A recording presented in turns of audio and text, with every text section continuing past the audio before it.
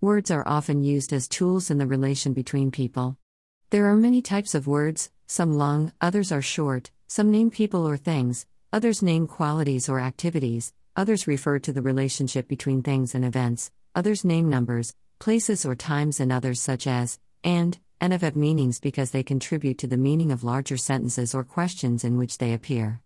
Words are mostly used in talking and writing as well as signs as in gestures and pictures. Some words can be defined in terms of other words. For example, square means four equal-sided and equal angular figures. Most of the words in the definition can also be defined, and that can continue on and on. How words such as noise or a set of marks on paper can mean something. There are some words like bang or whisper which sound a bit like what they refer to, but many words have no resemblance to what they are named of. You may learn the word by being shown the picture or sample. Most language is just a system of signals and responses. For instance, on a sign in a train station you see a little figure with a skirt and arrow, and you know that that is the way to the ladies' room. That is maybe how we start to learn to use words, like daddy and mommy, no, all gone, and a single word develops into a sentence. A sentence like, there is a bottle of salt on the table means the same anywhere. Language is a social phenomenon.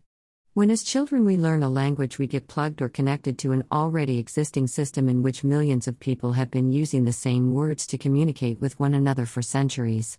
A single word, for example, love, may have a number of different forms: loves, loving, and loved. Love is the root or stem word with different forms.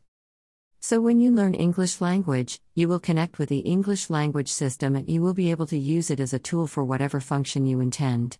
You may be wondering though that how does the use of the word by all those other speakers of English give it a universal meaning even when used in various places, various sentences, and situations or context?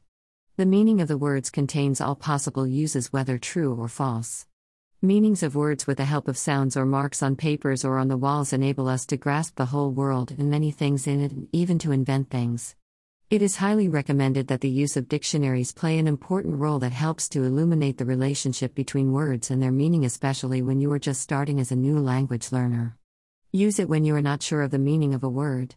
Check out English Connect 365 Plus series to help you jumpstart with word meaning and examples for normal daily conversation or even business interactions. Happy learning!